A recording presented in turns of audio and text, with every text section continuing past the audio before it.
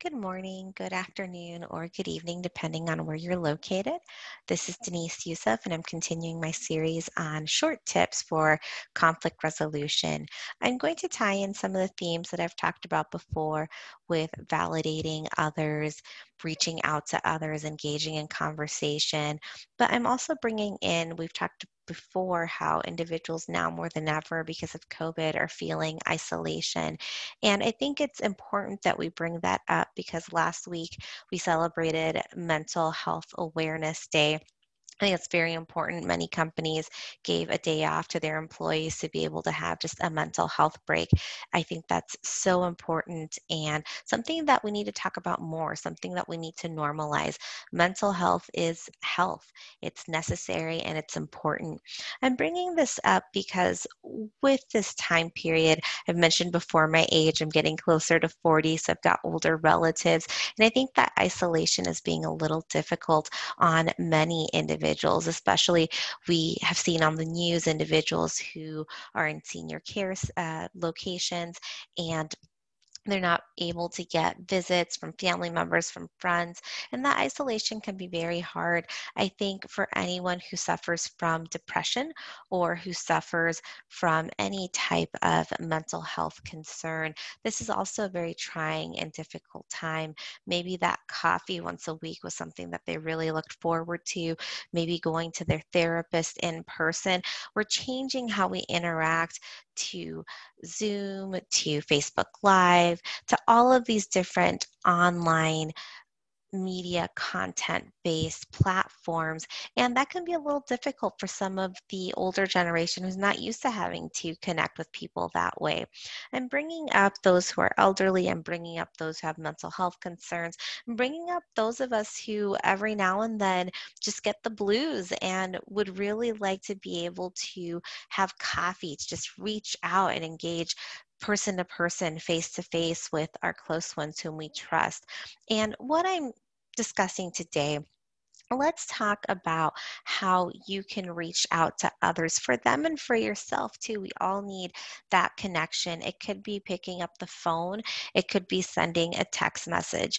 Now, I brought up family because as someone who mediates family disputes and concerns, I know that there are a lot of emotions, deep seated feelings towards each other, some that are repairable, some that you've set boundaries and have decided that's what's best.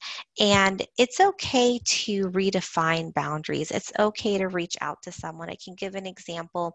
There are people in my life that, for one reason or another, have come and go, but they had an impact in my life. And I've recently been reaching out just to say, hi, how's it going? How are you and your family during these times? Are you able to get some fresh air? Are you able to take care of yourself? Do you need any best practices for work-life balance? And it's been nice to hear back from them. That doesn't mean I'm engaging with them every day. We all have limited time. We all have boundaries that we set. Now, I'm not speaking to individuals that have caused you deep harm. That's something that's different. That's something, again, I've brought up working with your therapist before. But if it's someone that you would like to reach out and have that grace, extend that compassion, that grace, extend a warm hello or a sincere how are you? I'd like to just check in to see how things are doing. That doesn't mean that you're accepting that person back into your life 24/7 or that you're going to have the relationship that you had before. But it's okay to redefine boundaries, to touch base with people to see how they're doing. And that could mean the world to someone. It could mean the world to someone. It could also help you as well in that connection and reaching out, in having a sense of normality of how things were before. Now, setting boundaries, I want to touch on that a little bit, something that we talk a lot about in the workshops. We all have to set boundaries. In my last episode, I talked about saying no and just ways to give a firm, graceful no. I don't have the bandwidth to do that. I don't have the availability to do that. No, I simply can't do that. There's different ways that you can say no. Setting boundaries with individuals who are maybe past friends, family members, what that looks like is redefining how much time and effort you give to them.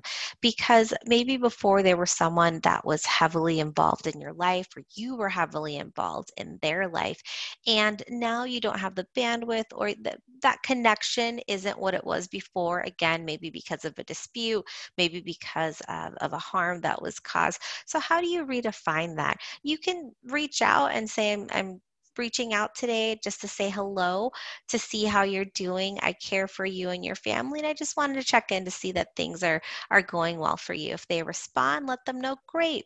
Have a wonderful day.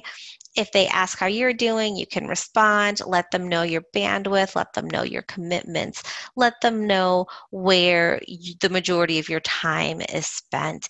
And there's different ways to do that. There's different ways of what that looks like when it's in action. That's just one example. But I wanted to bring that up again. I say this because I think it's so important to set boundaries with individuals, whether it's a friend, a coworker, your direct manager, your director, your family members, because we can't have successful relationships when we're feeling drained or when we feel like we're giving 150% and the other person is just giving 10%.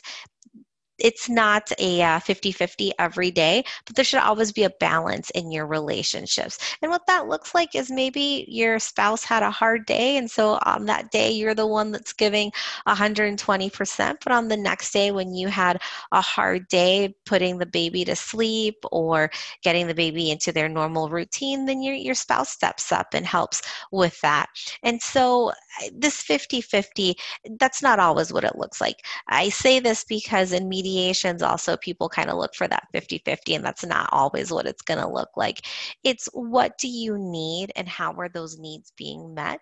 And the same goes for the other individual. What are that person's needs and how are those needs being met? Tying that back to my original subject of mental health and the isolation that a lot of individuals are dealing with right now.